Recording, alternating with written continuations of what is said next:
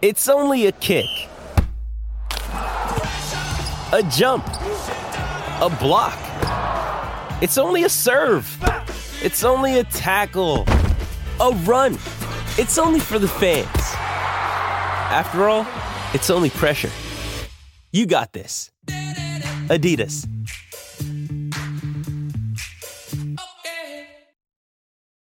This episode is brought to you by Hyperice, the leader in advanced warm-up and recovery technology. They have tons of innovative products, like Venom-heated wearables to help soothe sore back muscles, Normatec compression boots to speed up recovery and increase circulation, and Hypervolt massage guns to improve mobility. Loved by athletes like Naomi Osaka and Erling Haaland. Try them yourself. Get 10% off your order with the code MOVE at Hyperice.com. Welcome, everyone, to another episode of Ron Spomer Outdoors Podcast starring Covey.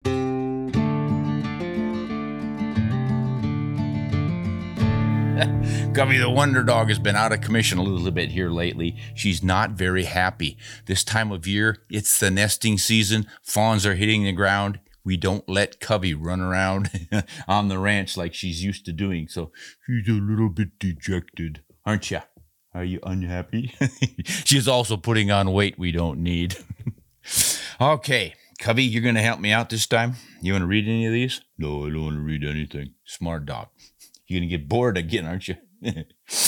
All right, we're going to start off with a little exchange between a patron and me. If you're joining us on Patreon, we answer your questions and help out with your decisions on which rifles to use and cartridges and all sorts of things. And this gentleman, Russ, has been asking me some things. Let's just start off with his initial question. Sir, your podcasts are excellent. You're very patient. Well, thank you. I'm just wondering if everything else being equal, that the ammo cost and recoil of the 243 Winchester puts it in the really fun category as opposed to the 6.5 Creedmoor. I know the Creedmoor doesn't kick like others, and I'm not sure about its ammo costs, but the shootability issue, even the muzzle rise, it might make the 243 the best all around before we get into the serious application category of cartridges.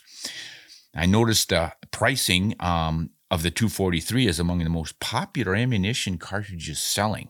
All right. So I wrote back, we have probably not more than about a 3 foot-pounds difference between the 243 and the 6.5 in recoil.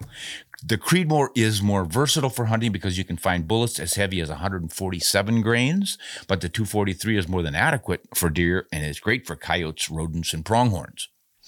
Russ writes back, would you say that the 243 is easier to spot your shots like the 6 millimeter Creedmoor is? I'll put it this way. If you could pick a center fire that is versatile, useful, and very fun to shoot, which would you pick? So I wrote him back. I just laid it out. I said, I would pick the 243 Winchester. It takes bullets from 55 grains to 105 grains, and it has light recoil. So I think that's pretty versatile for a fun gun. He writes back again. So do you like it better than the 22-250 or the 223? Thanks for your input. It doesn't seem shootability is getting to be more important than ever. I have a 6.5 Creedmoor, but I'm just not sure I need that much gun, if you can believe that a 6.5 could be called that much gun. So I wrote back again. I said, Russ, I don't know that I like the 243 Winchester more than the 22-250, but I find it the better option for deer. Many states don't allow 22 calibers for big game hunting. That finally settled it, I think. So Russ wrote back and said, well, thank you. Now, I expect to hear from him soon to tell me which one he actually bought. What did you think of that? Was that a good choice, Covey? The 243? Wasn't that one you would pick? Thought that was your favorite. All right, now let's see if the team has sent me new questions to answer. Alan from Florida, currently working in Korea. Well, I'll be. Ron, I'm a huge fan of your videos. When I return back to Florida, I want to put your maximum point-blank range system into use. I've watched your video regarding that a few times, and it's still a bit confusing for me. I also noticed that you have some paper sheets with ballistic data on them in your videos, and that includes the maximum point-blank range for that particular load. It would be quite nice if you'd start uploading those information sheets to your website. That's a good idea. I do have some on there, but not for every video I do. So thank you for making the best videos and writing thousands of articles. Well, you're certainly welcome, Alan. Let's see if we can't cover maximum point blank range and make it understandable. I get it. It took me years when I was younger to get this figured out. It was kind of a big mystery until I heard somebody suggest, think of shooting down a long culvert or pipe. Now, the pipe would be the diameter of the vital zone of your animal. So we're going to go with a white-tailed deer, mule deer, pronghorn. It's pretty much all the same. You figure you've got at least 10 inches of vital zone there with the heart, lungs, that whole area on the chest. But if you want to be safe, because you might pull your shot a little bit or misjudge the distance or the windage, you want to shrink that down from a 10-inch circle to an 8. And these days, I'm getting more conservative, would even go with a 6-inch circle. So let us imagine we're going to shoot down a perfectly straight 6-inch diameter pipe that stretches for miles and miles. We start off with our barrel right in the center of that pipe. If we tilt the barrel slightly upwards, which we always do, the only way you can get a bullet downrange to hit a target is by aiming a little bit high. Otherwise, it's going to drop because gravity immediately begins to pull it.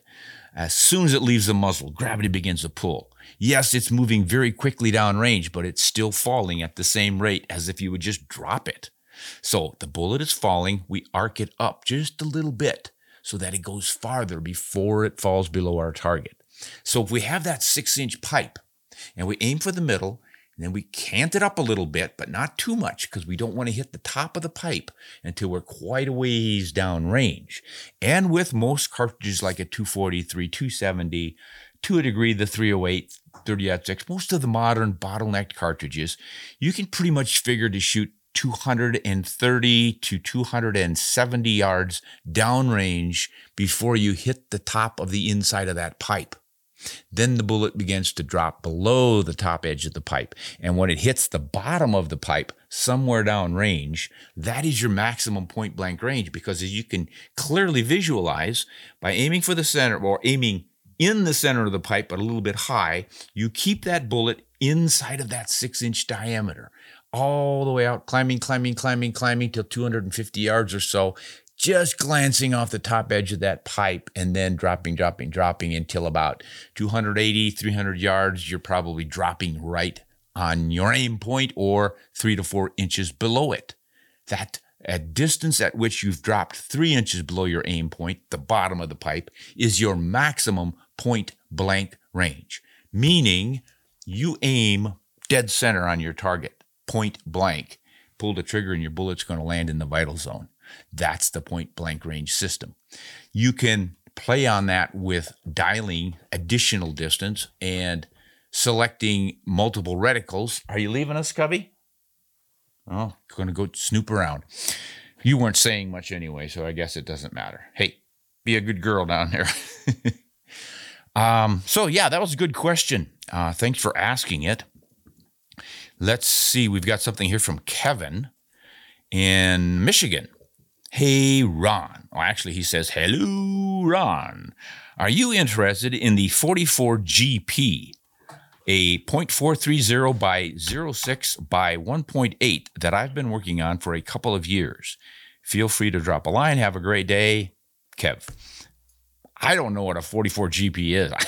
I'm sorry.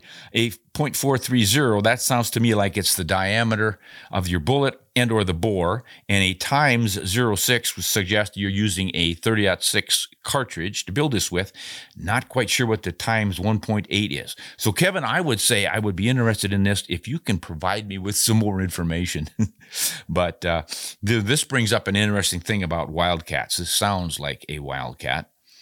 He's been working on it for a couple of years. Maybe it is an established wildcat and he's just building a rifle for it. But if he is making the wildcat, what I would like to say is that we have more than enough cartridges that do everything that needs to be done, and yet we continue to make more wildcats. Why is that?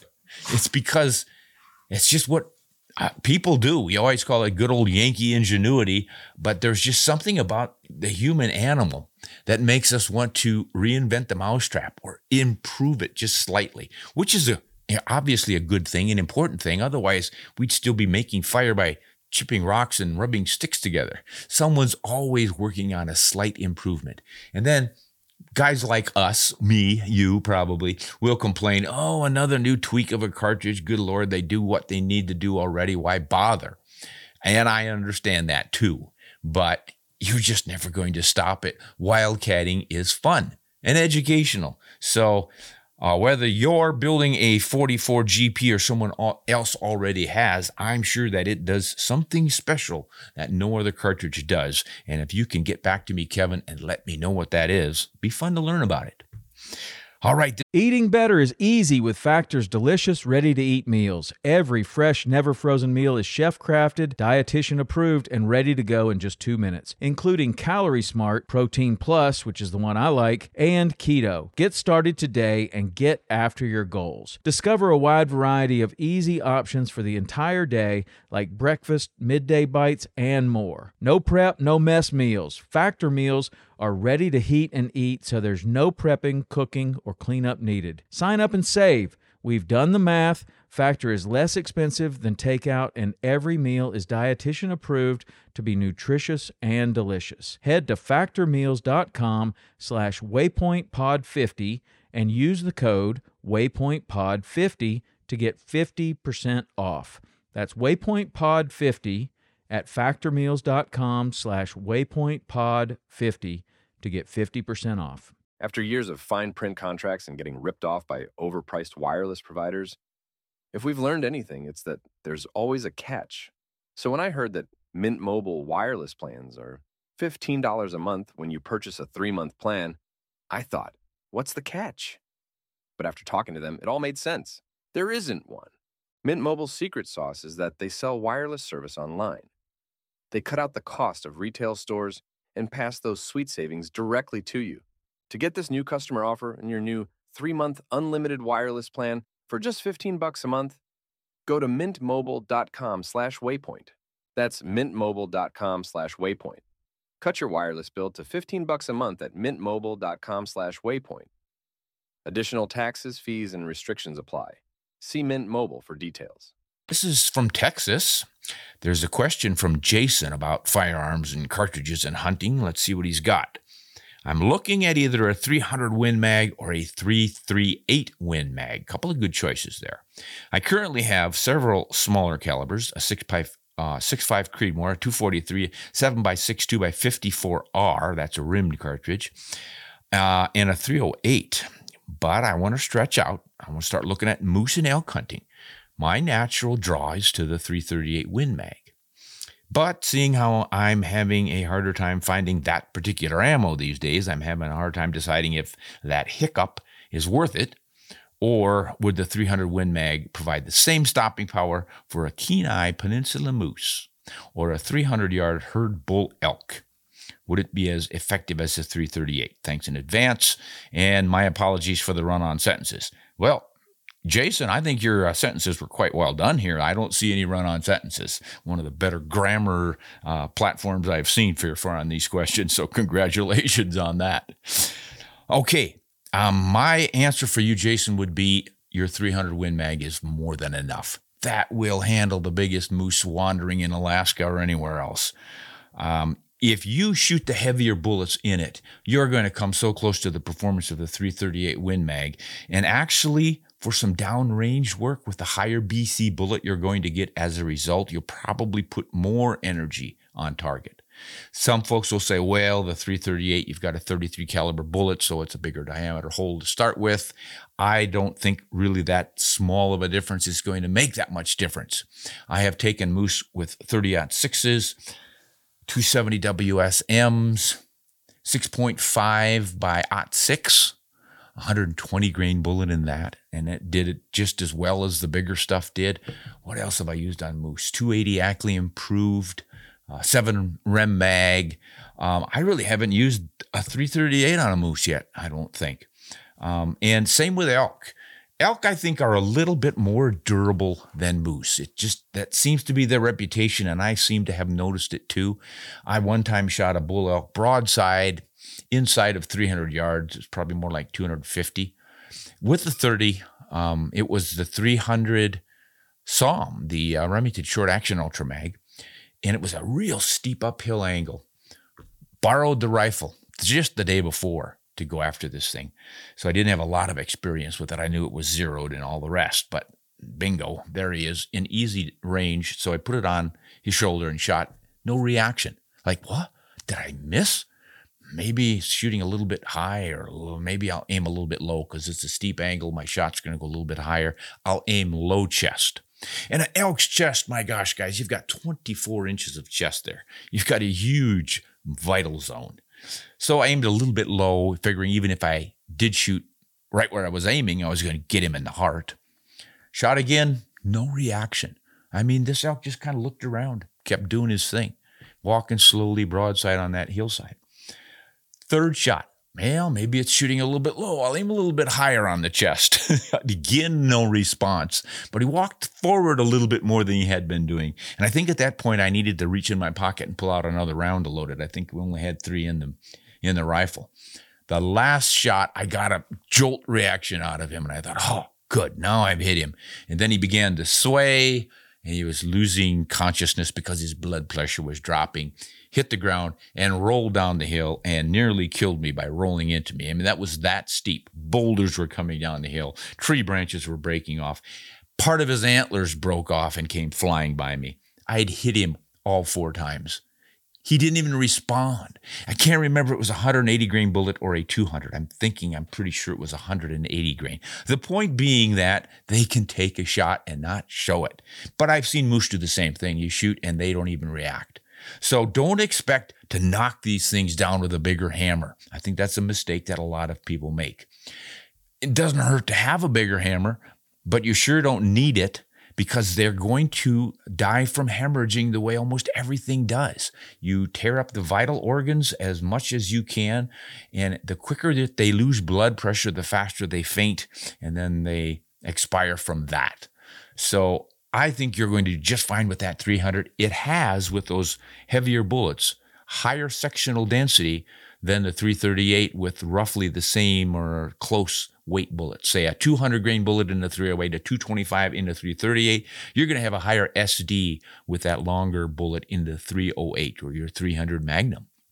So there's potential for more penetration, which is something that you want on the bigger animals like elk and moose. Bigger bones, bigger muscle mass. You want to make sure that bullet gets into the vitals from strange angles. Sometimes you have to take a going away quartering angle, so you need to have good penetration there. So yes, use a good controlled expansion bullet, either a bonded one or a partition style or an all copper hollow point bullet. Those work beautifully, and I think you're going to do just fine with your 300. All right, greetings, Mr. Spomer, from Daniel in Virginia. I just recently discovered you and your channel. I really enjoy your videos. Thank you, sir. My daughter and I want to start getting into hunting. Well, great. Welcome to the club, guys. I have little to no experience, but I do have experience in shooting rifles, mainly the M16 in the Marine Corps. What would be a good caliber that we could both enjoy using for whitetail deer and potentially smaller game? Also, my daughter is a little hesitant about shooting my AR-15, even though she has shot it. All right, those are some great questions, Dan, and a couple of answers, a couple of ways you can go here. You can start off with a 22 rimfire, especially with your new shooter, your daughter. That is such a great, no noise, no recoil, just easy to learn to shoot with cartridge and rifle, that you can develop all the essential shooting skills. Trigger control, proper form and grip, making sure you're using the dominant eye. It's not as critical as with a shotgun, but still worth doing, especially with women. I've noticed my granddaughters both are left eye dominant. I have one grandson who's left eye dominant, and it's just a lot easier to shoot all your long guns with one side. And if you switch to the shotgun and you're a right-handed shooter, suddenly you're not seeing what you're supposed to be seeing. So if you can, start them on the right eye, the dominant eye. And then that 22 is going to be great for just learning how to concentrate on the sight picture and squeezing that trigger in that whole program. Inexpensive shooting, and you can do it in a short range. You don't have to have a 100-yard range. You can do it at 25 yards. Great way to start. If you want to get right into the center fires, A real nice one to work similarly is a 223 Remington. Inexpensive ammunition. I've seen some recently at $10 a box. Not high quality stuff. It's probably not going to be super accurate, but good enough for learning the basics. And then you can step up to a little better quality ammunition for precision shooting later. But again, minimum recoil, quite a bit more noise, but then you need to get used to the noise too. Not by enduring it, by protecting yourself with it. Some sort of hearing protection is necessary to avoid flinching and protect your hearing. You damage it every time a shot goes off.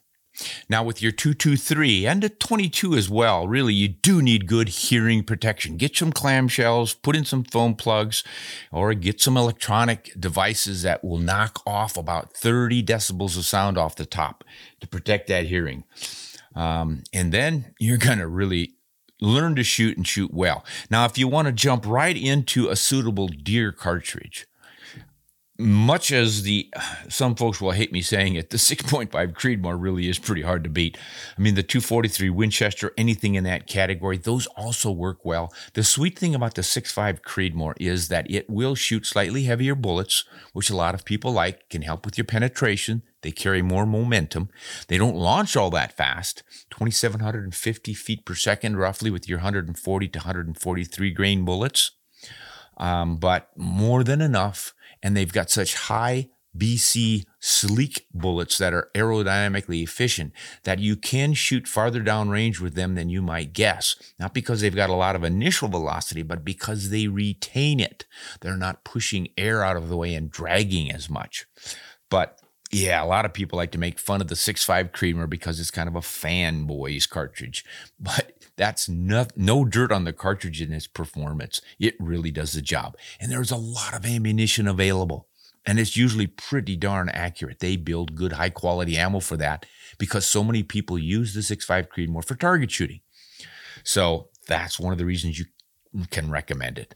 But anything in that category, something shooting roughly an 80 grain bullet up to about 150 grain bullet, you're going to be set for all of the deer, except for probably moose and elk. You can do it with good shots and good bullets. Plenty of people do, but it's not generally recommended for the bigger stuff. But whitetail, pronghorn, mule deer, sheep, goats, that size animal, feral hogs as well, that'll work just fine. And the recoil is minimal. So that's what I would recommend. And don't get it in an AR. Just because it's to me, it's a kind of a clunky rifle. I mean, if you trained on the M16, you probably love it. A lot of people do. Nothing wrong with that. I just find that there's no advantages in using it for hunting because you don't need to have large capacity magazines. You just need something slim and trim that's easy to carry and move through the woods. You don't want your barrel too long. 22-inch barrel is a good compromise. But I think it's more psychological than anything.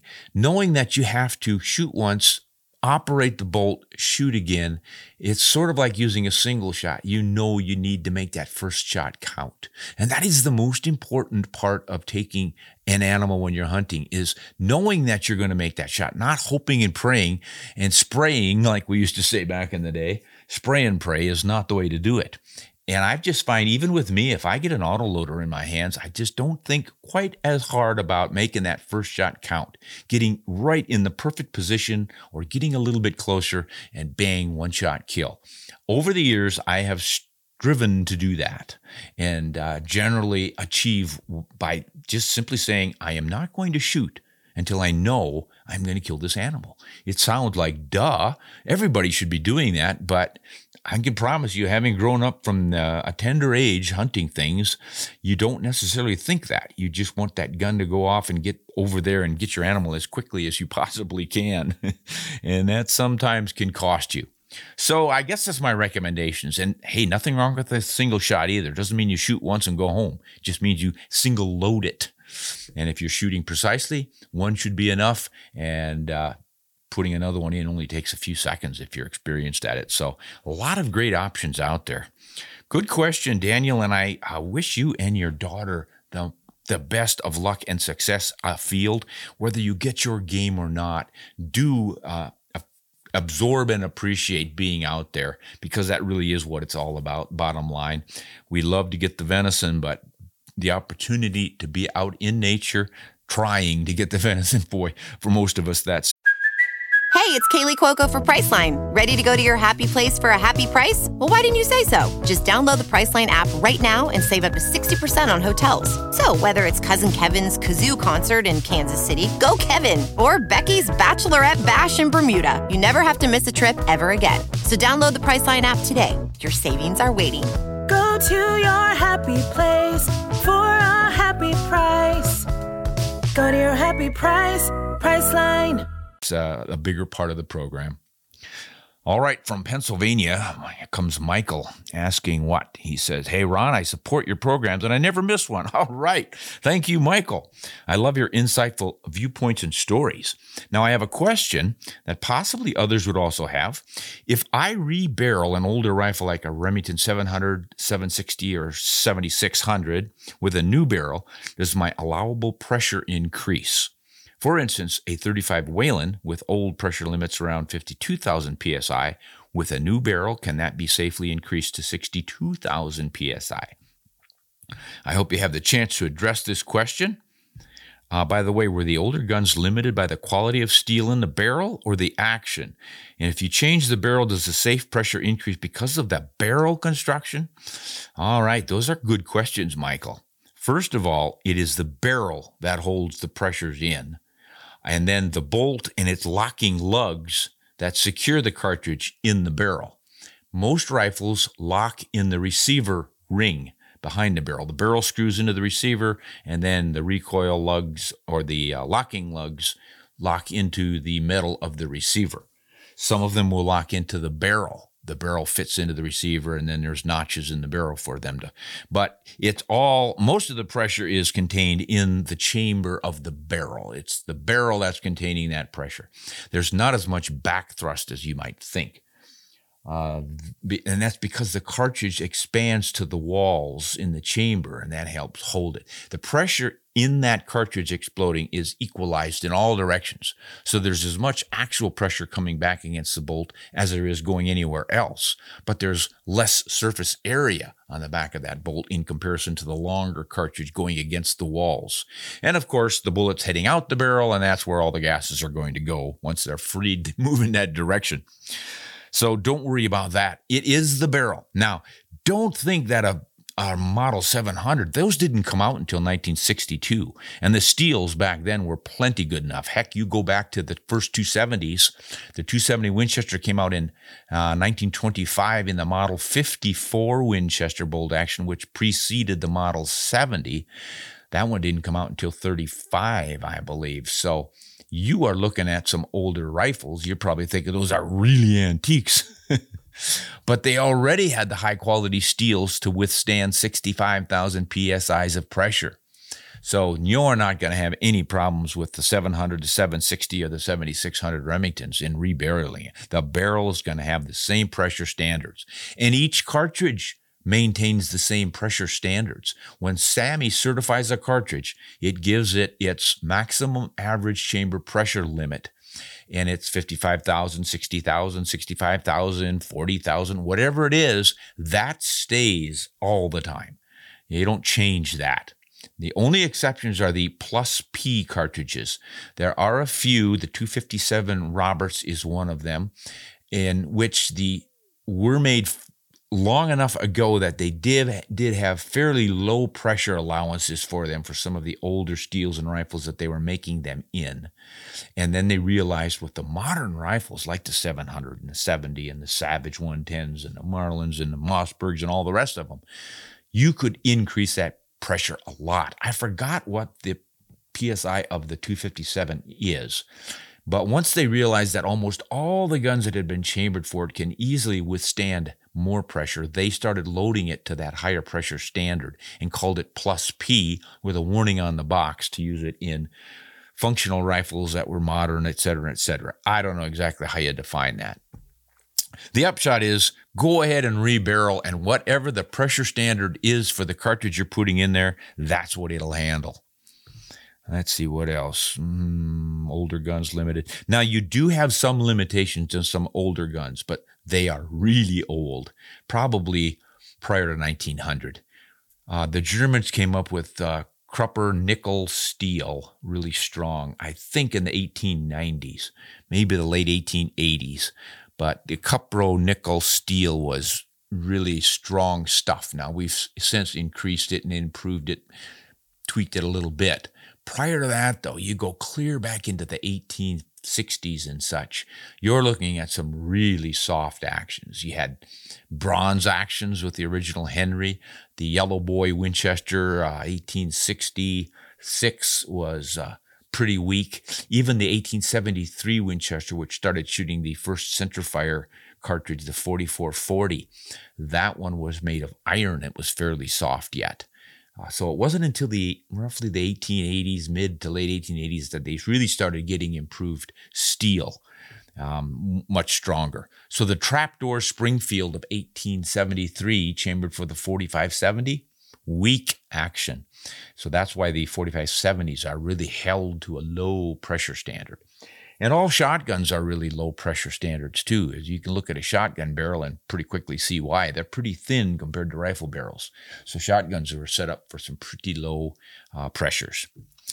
Okay, I think I answered that correctly for you. So yeah, no, you're not going to stuff your Whelen with enough fast powder to get 62,000 PSI. You're going to stick with the SAAMI specs on all of those. Good question, Michael. I hope my answer wasn't too all over the map here for you.